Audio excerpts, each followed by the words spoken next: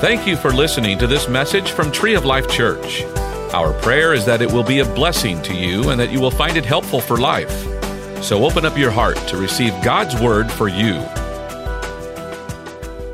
First Wednesday, I don't know if you recognize the pictures on the screen. That's my brother-in-law and my sister, my beautiful sister Amy. So they're going to be ministering March 7th. Yeah, have a great time. It's going to be awesome.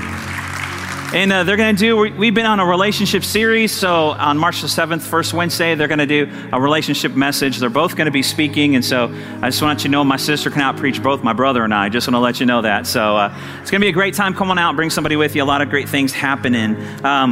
And let's just get ready for the word. One more thing, I'm going to have you go ahead and turn to Song of Solomon, chapter 1. I want to let you know, here at Tree of Life, kind of the way we operate, we have a board of elders who are responsible for our spiritual undergirding. They strengthen us spiritually through prayer, through service, pastoral care, things of that sort. And then we have a group of people that help manage and oversee the resources, the finances, our trustees. And so really early on Monday morning, we had one of our trustees, a longtime Tree of Lifer, been a part of it, Scott Lochte, graduated to heaven. He is actually doing better than we are today, right? Amen. And so what a dear brother, been a part of this church for a long time, served everywhere. His family, his kids are all involved in different areas of ministry. So our heart goes out to them. It's that bittersweet, that victory, ultimate victory for a believer, amen, to be in the presence of the Lord, but knowing that we live life forward here on the planet because there's still a mission that we're on. So just encourage you to say some prayers for the family. He's such a great, it's served in such a great capacity as a trustee. I just appreciated his wisdom and his faith coming in and helping oversee that part of our ministry here. And so today at 5, for those who know him, we're going to have a memorial service. It's actually a celebration of life, amen? Because for a believer, there is no death. It's just you go from this place to heaven and you graduate and have life as God always intended. And so we're going to celebrate that today at 5 here. So I want to share that with you as you can pray for the family and the Tree of Life family. Amen. Song of Solomon or Song of Songs, depending how your translation says. Chapter 1, verse 1 is our foundational scripture. Let me just go over it again. It says Solomon's Song of Songs. Actually, 1 Kings says he wrote 1,005 songs. And basically this is saying this is the best. Solomon's known for just this great wisdom God bestowed upon him. And so out of his great wisdom, he wrote this book, which he calls, it's the best of the songs of anything I've written. And it's on relationships. It's on marriage, dating, and sex. And so it's important for us to look into this, especially because the world is talking about this. And so the church needs to have a voice. Amen. When it comes to relationships, sex, and dating, because the locker room has a voice, the school has a voice, TV has a voice, music, movies, you name it. And the voices that are speaking that are outside the principles of God's word are incorrect, perverted voices. They're not going to lead you as God intended. And so we need to hear God's voice. Goes on to say in verse 2, let him kiss me with the kisses of his mouth, for your love is more delightful than wine. Pleasing is the fragrance of your perfumes. Your name is like perfume poured out. No wonder everybody loves you. And basically, it's not talking necessarily about a physical romantic love. They're just basically saying, Solomon, you love like God loves. You know how a person is supposed to love. And because of how you love people, you have a reputation. Your name, your reputation, you're known for the way that you love people. Everyone wants to be around you. Everyone wants to be like you. Everyone wants to be a part of what you're doing. And could that be said about us as individuals and as a church? We want to love like God loves, amen? We need to be people that love like God loves. They all know who we belong to because of great love or our great love. And so I just want to encourage you, when you read this, we'll obviously look at specific things relationally, etc. But understand, this is also teaching us how to love like God loves. And that should be the goal of every believer. And so, as I said, we've been in this series. This is week 4. We have one more. We'll wrap it up next week. And so we are taking a journey through the 8 chapters of the Song of Songs or Song of Solomon. And it takes us on their relationship, beginning with attraction. Just real quick, week 1, we talked about what God says is attractive, or an order of attraction, which is different than the world. The world says physical is the thing that's about attraction first. God says spiritual, that we're supposed to be spiritually attracted by how we love God. And we all in this room want a godly man or a godly woman. So that's what should be our number one attraction, how they love God, because how they love God is how they'll love you. And then how they'll love people. Secondly, emotionally, that we have relationships today that are not based on friendship. They're based on physical things. They're based on convenience. They're based on other things. So God says you need to, number one, the order of attraction, spiritual, emotional, and then lastly would be physical. The world flips it. And so it always works better God's way. Week 2, we talked about biblical courting. I'm going to use that word courting because my kids think I'm old school anyway. So courting. And so actually dating is a newer concept. It's not biblical courting. The world changed it because it didn't line up with the way the world felt it should operate. But can I tell you, when God writes something, he writes it right the first time. It doesn't need to be changed. And can I tell you also, it hasn't been working the world's way. So God had specific principles and ways to operate in developing that relationship from attraction then to dating. And then last week, we talked about the honeymoon night. That was a really kind of steamy one there. You can go back and watch it online if you missed that. I would encourage the parents, if you're a teenager, even if they were in here, that you find time to sit down, first of all, by yourself and watch that again, and then take the live notes and then watch it with your teen and go over it as talking points. Because again, we need to make sure that we are educating, speaking the lives of our kids. It's not being talked about at home the way it should, and it's definitely not being talked about in church the way it should. And so the church and the home have been silent for too long. And so I want to encourage you to get that information. You can go back again, watch the archives, and sit down with your teenagers and give them the right. Because make no mistake about it, the world is talking to them. People are talking to them. The playground's talking to them. The ball team's talking to them. And if you think that the world's talking to them, they're just like hearing this much, I promise you they're actually hearing this much. It's always more than you ever think it is. So take the initiative, take the lead in that. And then we spend some time talking about that. And let me also say this. God created sex not just for procreation, but really for enjoyment, but also because he meant it to be the strongest bond ever between a man and a woman. And I want to say this, it only works in his context or in his design. And he designed it to be between a man and a woman in the context of marriage. And so if you're looking for something operating in that activity and all that outside of God's boundaries, you're not going to get what he intended out of it. Can I say it that way? And I think that's the fallacy that a lot of people have, that they're going to try and apply these principles or try and do this. If it's not in his context, you're not going to gain what he intended for you to gain from it. So just something to know there. Okay, let's go ahead and look at chapter 5, walking it out. And now the honeymoon's over. At some point in time, that honeymoon ends and the honeymoon's over and we see their first fight. We're going to talk about conflict, fighting fair. And so starting with chapter 5, verse 2 says this, this is her talking, I slept but my heart was awake. And she's saying, I'm in bed sleeping, but I'm not really sleeping. I'm kind of restless. I'm kind of in and out. Am I sleeping good? I can't really sleep. I'm a little frustrated. I'm thinking about other things. And basically what's happening here is he's not at home. He's not there yet. He hasn't come home yet. And she's waited up and now she's gone to bed, but she's not really sleeping. And so she's been thinking about it and it's kind of making her mad. Where's he at? What's he doing? Why isn't he home yet? Is he out with the guards? Is he out with his buddies at the stables, checking on the horses? I don't know what they did back then. Where's he at? Who's he hanging out with? What is he doing? And can I tell you that every relationship has conflict? When we start seeing this, the first conflict now start to unfold here. And we all have conflict. And I know there's people who say, well, my wife and I never fight. Can I say, will you pray for me? Or maybe I pray for you. Someone's not being honest in that relationship. I'm not really sure here. But in our humanity, because there's no perfect people, no perfect relationship, that there is conflict. And it's not the sense that we're trying to avoid conflict. I believe that we can do better at that. But it's when we find ourselves in conflict that we handle it the right way. We handle it the godly way. Amen? And so we'll find some principles in this story that will help us handle conflict the right way. The goal is to learn how to fight fair, if we can say it that way. And again, we have conflict. Jesse and I, we fight. And this week leading up to this message, it's always interesting every time that there's a series laid on my heart. I tell her, here's what we're going to do in this series. It's like, then we need to prepare. We're going to teach a series on love and relationship and sex and all that. And then we're going to talk about fighting. And guess what the week has been like?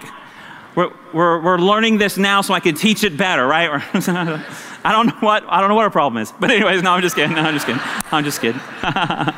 But we're in for it now on the way home.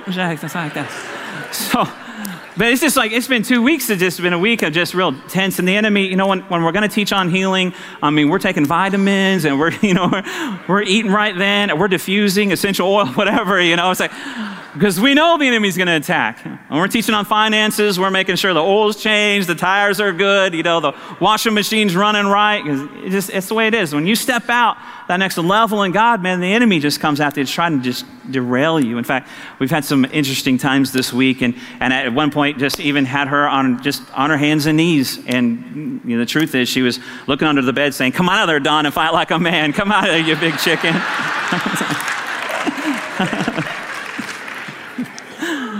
The funny thing is, some of you don't know whether you should laugh or not. It's like, is he serious? Is he serious? I don't know. I don't know. Hey, but we're just like you, trying to walk out the same word and trusting on God, and the word is our standard. And I want to encourage you today that we just take it a day at a time, and we let our past be our past. Let our yesterdays be our yesterday. Amen? Let's start fresh today, and let's apply the things today and make better choices. Jesus took care of our yesterdays, and let's leave them with him.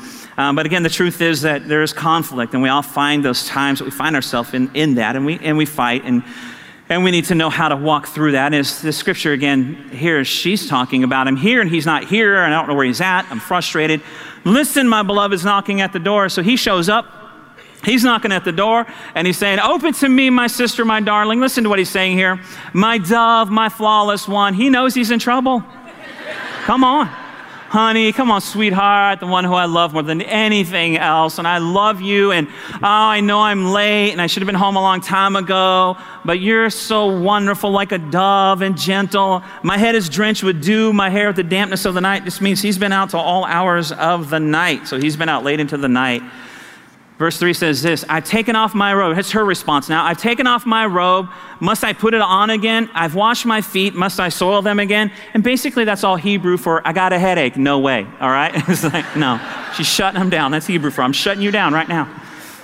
I found it very interesting, though, that, I've already washed my feet. That was an interesting one to me, but apparently Onumi. Okay, all right, so... little insight into my life. No, I'm just kidding. So my beloved thrust his hand. Now listen to this for a second. My beloved thrust his hand through the latch opening, and my heart began to pound for him. Now, if you study this out, when you study this rather, you'll see a couple different trains of thought on this.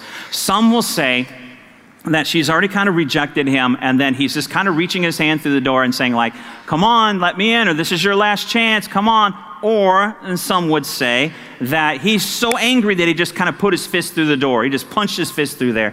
I don't know. I haven't really settled on a side yet. I see it both ways. I don't think it really matters. I think the point is still that there's some conflict here, that they need to walk out a few things, get some things resolved. And so in verse 4, nonetheless, there's some frustration there on his side or her side. Goes on to say this then, I arose to open for my beloved and my hands dripped with myrrh. Basically, she changed her mind. So she's getting ready. My hands drip with myrrh, my fingers with flowing myrrh. So I want to smell nice. I'm kind of getting ready. On the handles, I put myrrh on the handles of the bolt, kind of like an invitation to him. It's like, okay, I've changed my mind. Yeah, come on in. And verse 6 says, I opened for my beloved, but my beloved had left. He wasn't there. He was gone. My heart sank at his departure. I looked for him, but did not find him. I called, but he did not answer. He's been mad. He got mad and left. Their first fight. Now, I'm convinced that we all find ourselves in this place, and I want to help all of us, myself included, in these times.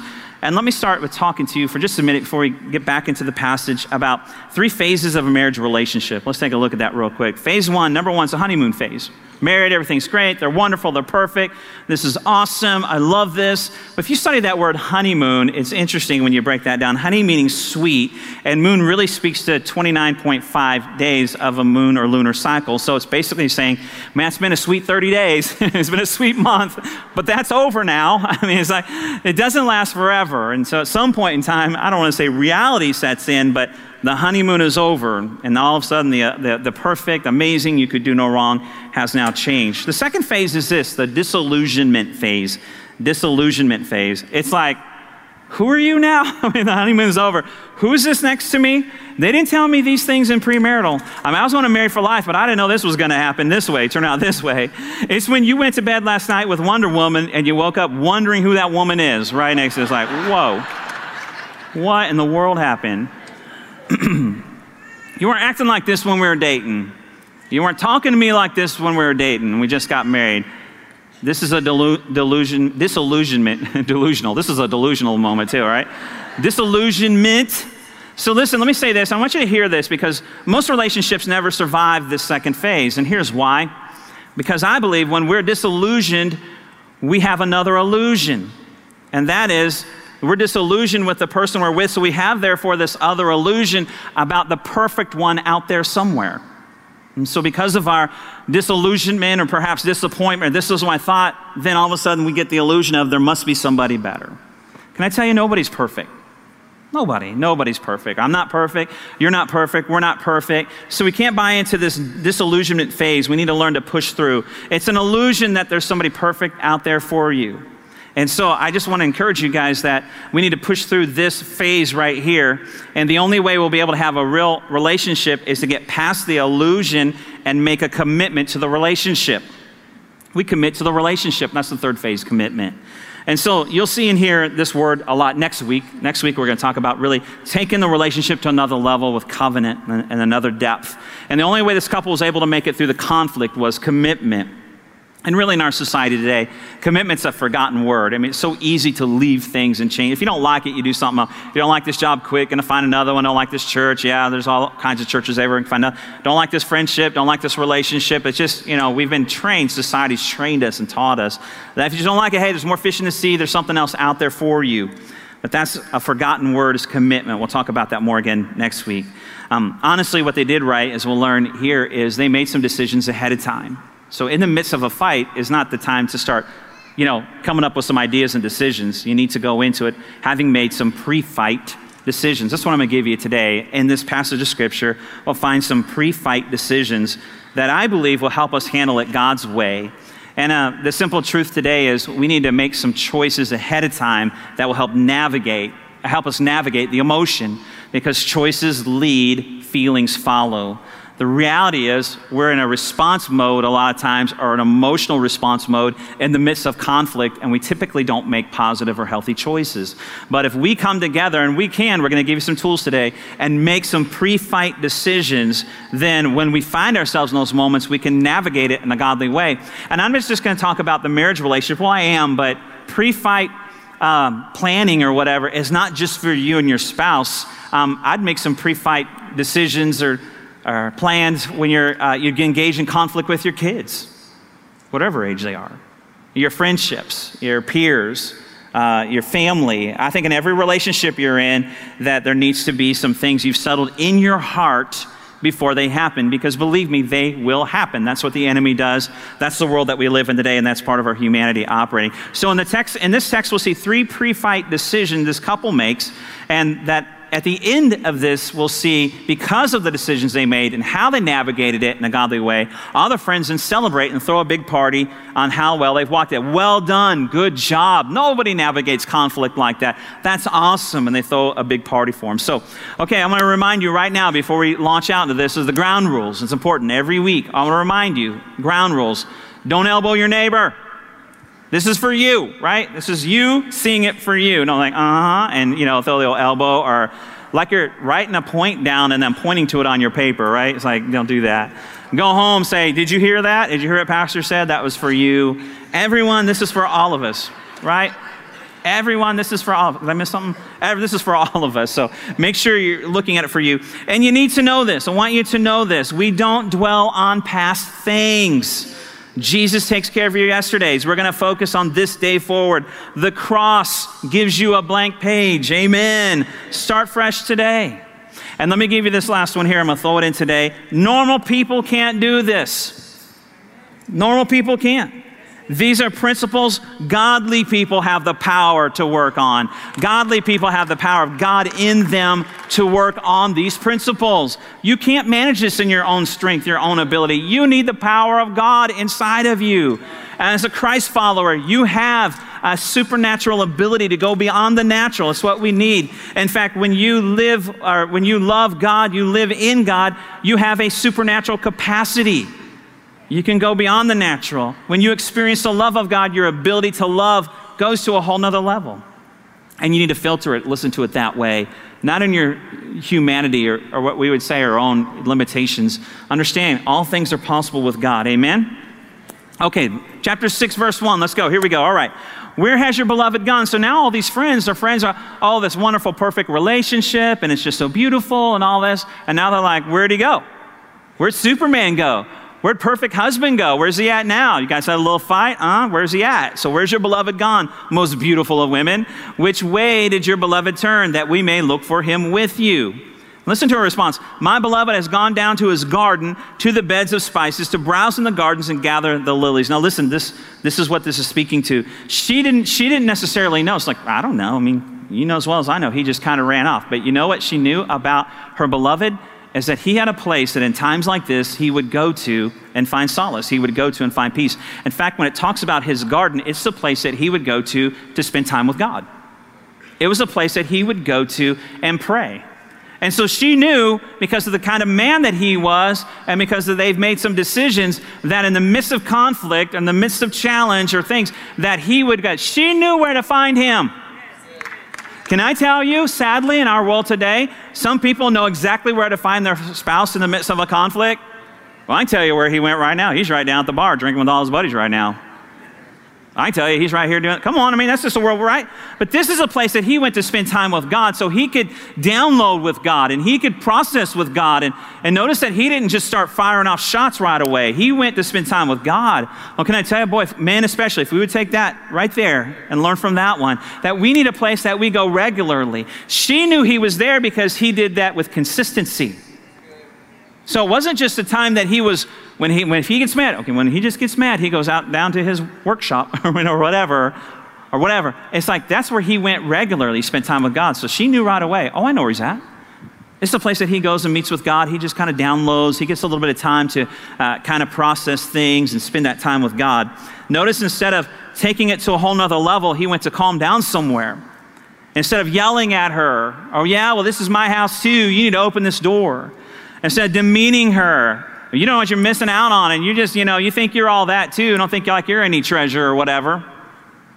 And then let's just sadly say this, instead of hitting her, getting physical with her, because doing the things a lot of people do when they get into fights, the whole escalation thing, instead of escalating it and taking it to another level, instead he retreats to his garden or to the place of peace and prayer.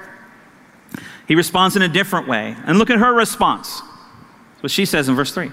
I am my beloved, and my beloved's mine. He browses among the lilies. You know what she's saying? It's like, I know exactly where he is. I know he's mad. I know he's frustrated. Man, he's spending time with God. I love him so much for that. Come on, you get that? I mean, it endears her even more to the man.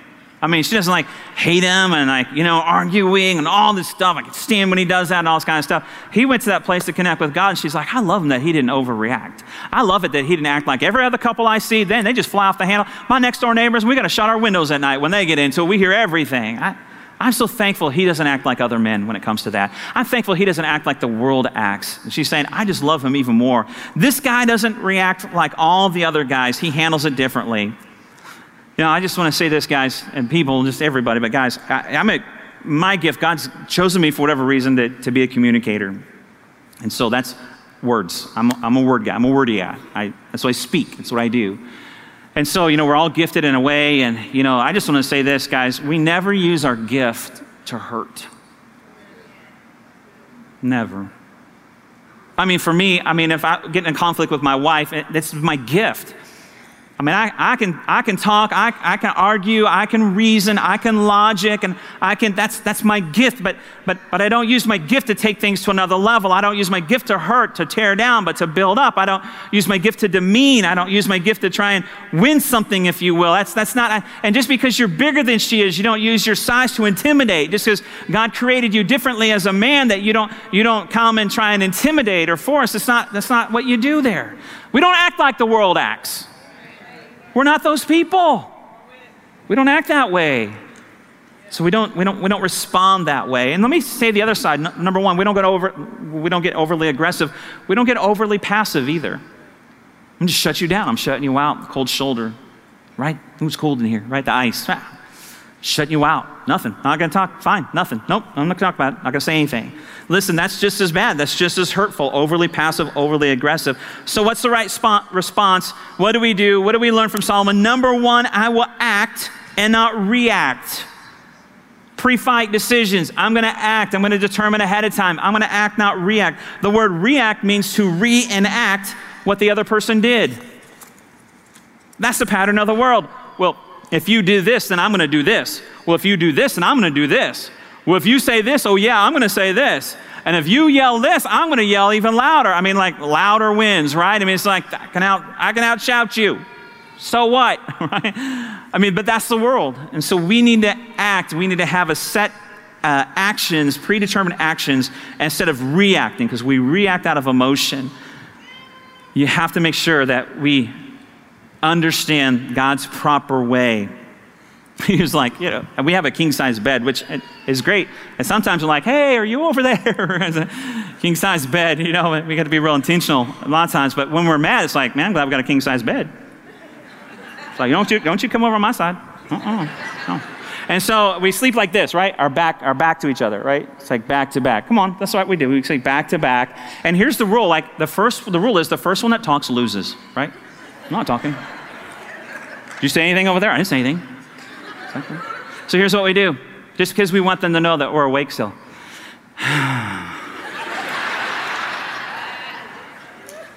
And so she is, come on, that's what we do. That's the pattern of the world. That doesn't work. That doesn't accomplish anything. And so we act and we don't react. We don't operate that way. It reminds me of the story of this couple who was in an argument, this playing the silent treatment game. And so the guy had to get up really early in the morning. He had to get up at 5 o'clock to catch a flight out of town for business. And, you know, so he was determined, you know, not to miss that, but he wasn't going to talk because he didn't want to lose. And so he wrote her a note and left it on her pillow that I have a flight in the morning. I need to get up at 5 a.m. And he ended up waking up at like 9. So he wakes up at 9. He's angry.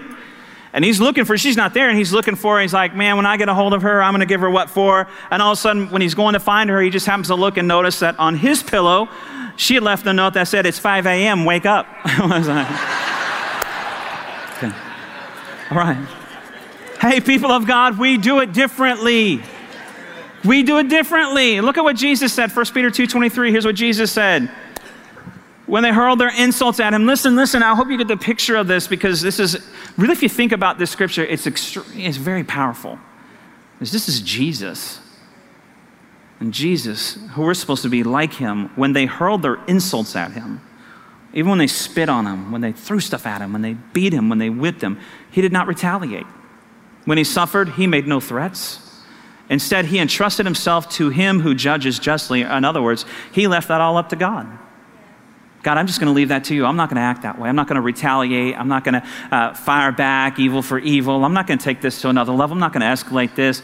If anybody could or anybody should, it was him. But he says, and he's our model, and he's in us. His life is in us. He says, I'm just going to leave that to God. I'm not going to be that way. I'm not going to act that way. Hey, people of God, we act differently. Romans 12:21 says this, do not be overcome by evil, but overcome evil with good. Don't repay evil with evil. Overcome evil by responding in a godly way. We need to learn to respond in a godly way. So what's the proper response? Love and respect. In the midst of your conflict, man, she needs to know that you still love her. You can be angry, but she needs to know that you still love her. And ladies, you need to somehow, some way find some respect to show him, because those are love languages. She needs to know you still love her. He needs to know that you still respect him. Love is an unconditional commitment to an imperfect person. Okay, listen, chapter 6, verse 4. Let's keep going on the story. Here we go. So you are beautiful as Tisra, my darling, as lovely as Jerusalem. It's him responding, as lovely as Jerusalem, as majestic as troops with banners. Look, he's saying, look what he said. He's telling her that he loves her in the midst of their conflict. He left frustrated. She knows where he went, and he's telling her all these things and how much he loves her. In fact, the next few scriptures, verses 5 through 8, are word for word what he said to her on honeymoon night. What, in the midst of a fight? Are you kidding me? He's talking like he talked on honeymoon night? Are you serious? Absolutely. He was that intimate, he was that personal, he was that loving. His response in the midst of that. And then it goes to verse 9. Pick it up in verse 9, says this.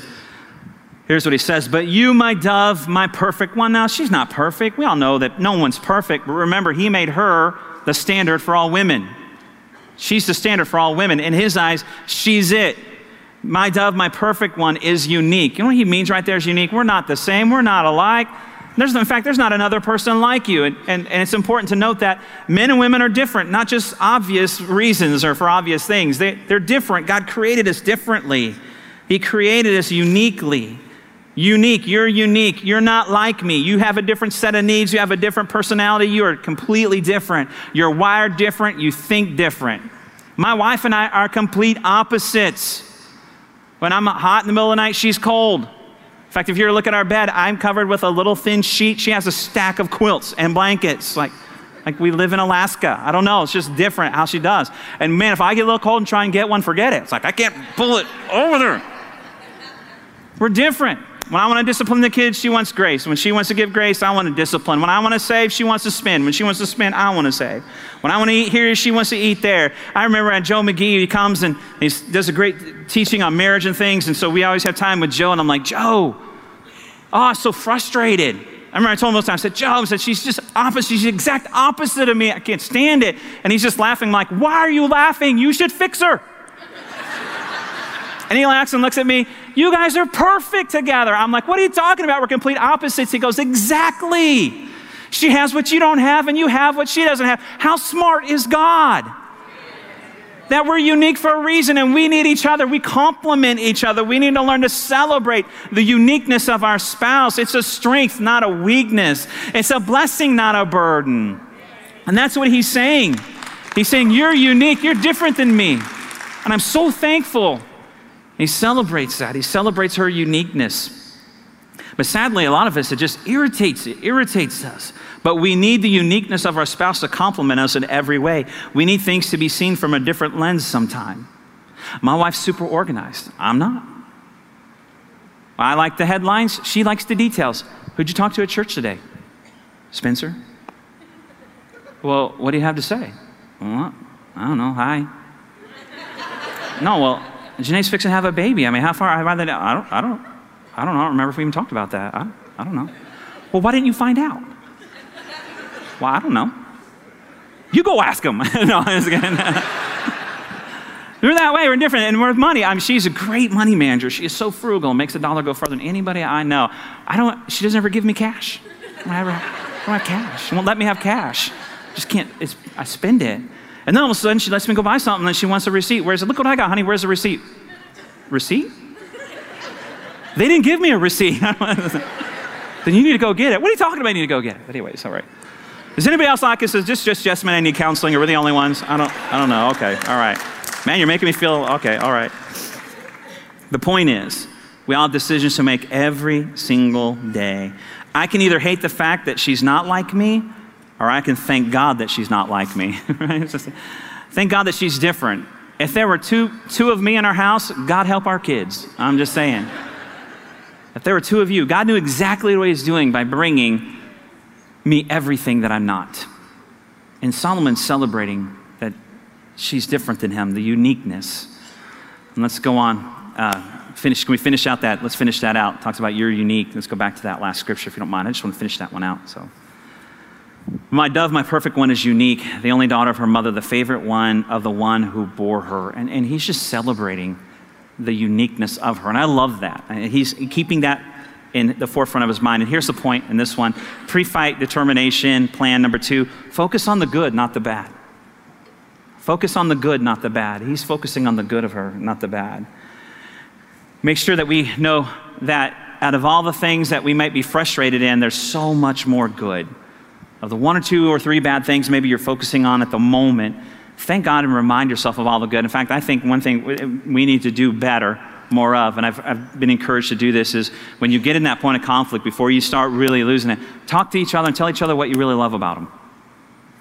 Start there and see how long that conflict lasts.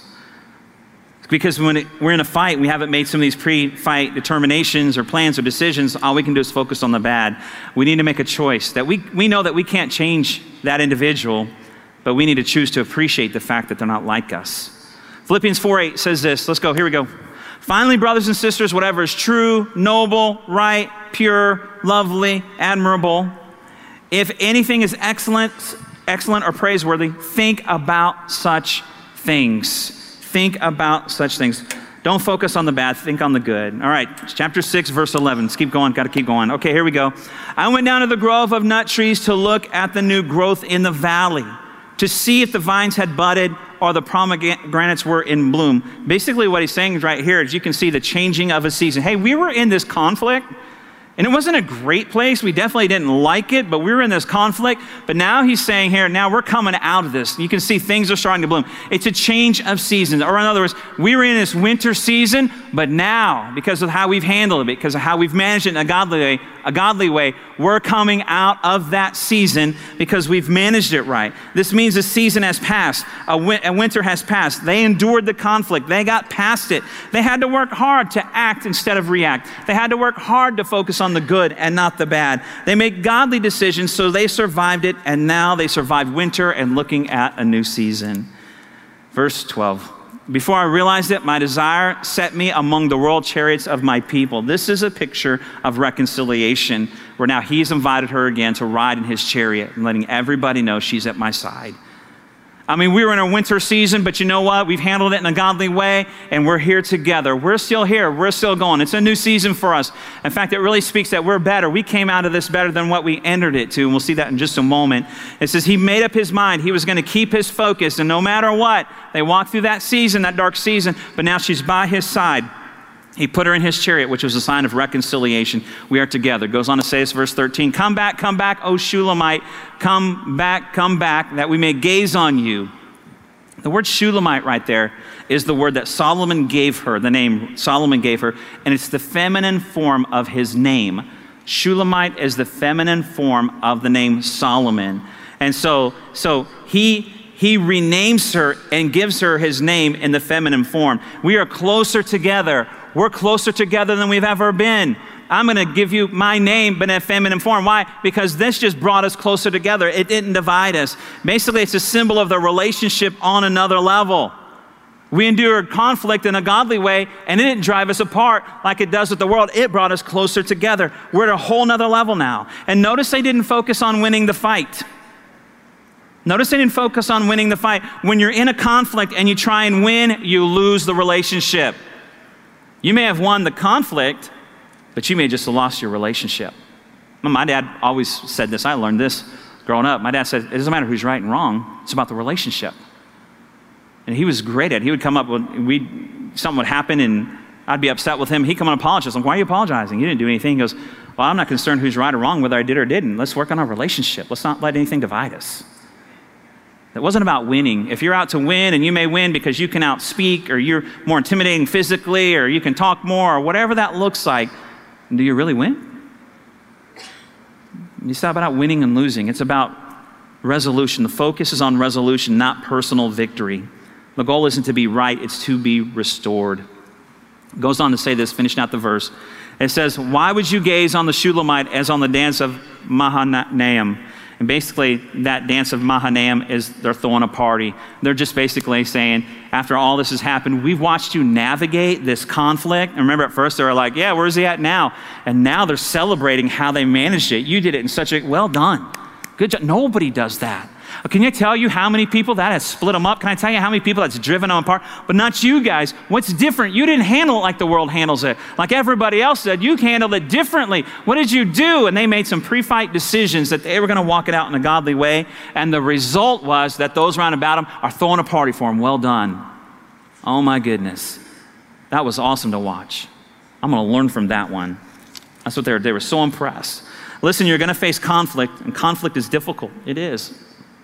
And coming in here and hearing a message is not going to necessarily unpack all the problems. It's not going to solve everything overnight. It's work. But let me say this, start somewhere. Start somewhere. Start today. What I'm asking is that you open up to the power of God in your life. I mean, the songs that we sang today are so inspiring and faith-building and encouraging. Open up the power of God in your life, because you can't do this alone. This is impossible alone. But let Jesus transform you into his likeness. It's no longer I that live, but Christ who lives in me. Amen? Before the fight ever happens, make some decisions that you'll handle it God's way. Don't escalate the conflict. Go to your garden. Go to that place that you can process with God and you can calm down or cool down. Let the Spirit of God settle you down a bit. Act, don't react. Don't retaliate. Don't repay evil for evil. Focus on the millions of good things that that person has instead of the one or two things that upsets you. Focus on the good and not the bad. Decide that it doesn't matter how long that winter season lasts, you're in it for the long haul. And that brings my last point. I will talk, not walk. I will talk, not walk. And so having said that right there, I already know. I knew going into this. I knew that was going to hit some people hard. And let me say this, that Jesus makes all things new. And I know there's many of you that are sitting out here and saying, well, I've been hurt in a relationship. I've been abused in a relationship. I've been broken in a relationship, coming from divorce backgrounds and things of that sort. And I totally know that pain is real. But I also know so is God's ability to restore. So is God's ability to renew. And I just want to encourage you, Jesus, because of the work of the cross, can make all things new. You can start fresh today. Let Jesus take care of your yesterdays.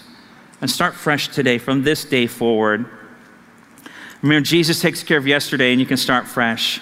I'm not even talking about in this series, this message about your yesterday. I'm talking about your future from this day forward. Here's the best thing that we can do, Ephesians 4, 26 through 27. Best piece of advice right here. In your anger, because you'll be angry and that's okay. But in your anger, don't let your emotions go crazy. Don't let them get the best of you. Do not sin. Choices lead, feelings follow. With your pre-fight decisions in your anger, start operating that way instead of letting your emotions rule and lead into sin. Do not let the sun go down while you're still angry. Because if you do, you give the devil a foothold. Hey, all of us have gone to bed angry, but don't fall asleep that way. Something I need to work on. Because if you allow that to have life, you've opened the door to a whole lot of other stuff the devil's going to bring your way. We're not going to let the devil in here. If you don't work on some of these pre-fight decisions and start working on ways to resolve it, then we leave the door open when we don't follow some of these principles in the scripture. But I know what you're saying. Don, what are you saying? What you're saying is impossible. And you're probably right. How can I even do all this? 1 John 4, 8 says this. Whoever does not love does not know God. So that means whoever does not love does not know God. That means the more we know God, the more we can love. The more we press into Him, the more we can love. I don't know if I have that capacity to love. You don't in and of yourself, but when you press into Him, you take Him on. And He increases your capacity to love. Goes on to say, whoever does not love does not know God, because God is love. You can't help but love when you know Him and know Him better. This is how God showed His love among us. He sent His one and only Son into the world that we might live through Him. He's in you. Lean on that. Depend on that. This is love, not that we love God, but He loved us and sent His Son as an atoning sacrifice for our sins. When we were a jerk, when we were mean, when we were unlovely, when we were rude, when we used our words to demean, when we got physical, He loved us anyways. And we gave Him the cold shoulder at night. He loved us anyways. He didn't turn from us. Dear friends, since God loved us because of His great love, we also ought to love one another. Or the proper way to translate this, ought to does not necessarily mean that we should be able to. It means we can. We can. We have the ability. We also have the ability to love one another because of the love of God. He loved us when we were unlovable, and because of that, we can love one another. Because He did, I can. Because of His love in me, I can express it to you. Because I've received His love, I can give His love. But all starts by experiencing the love of God for yourself.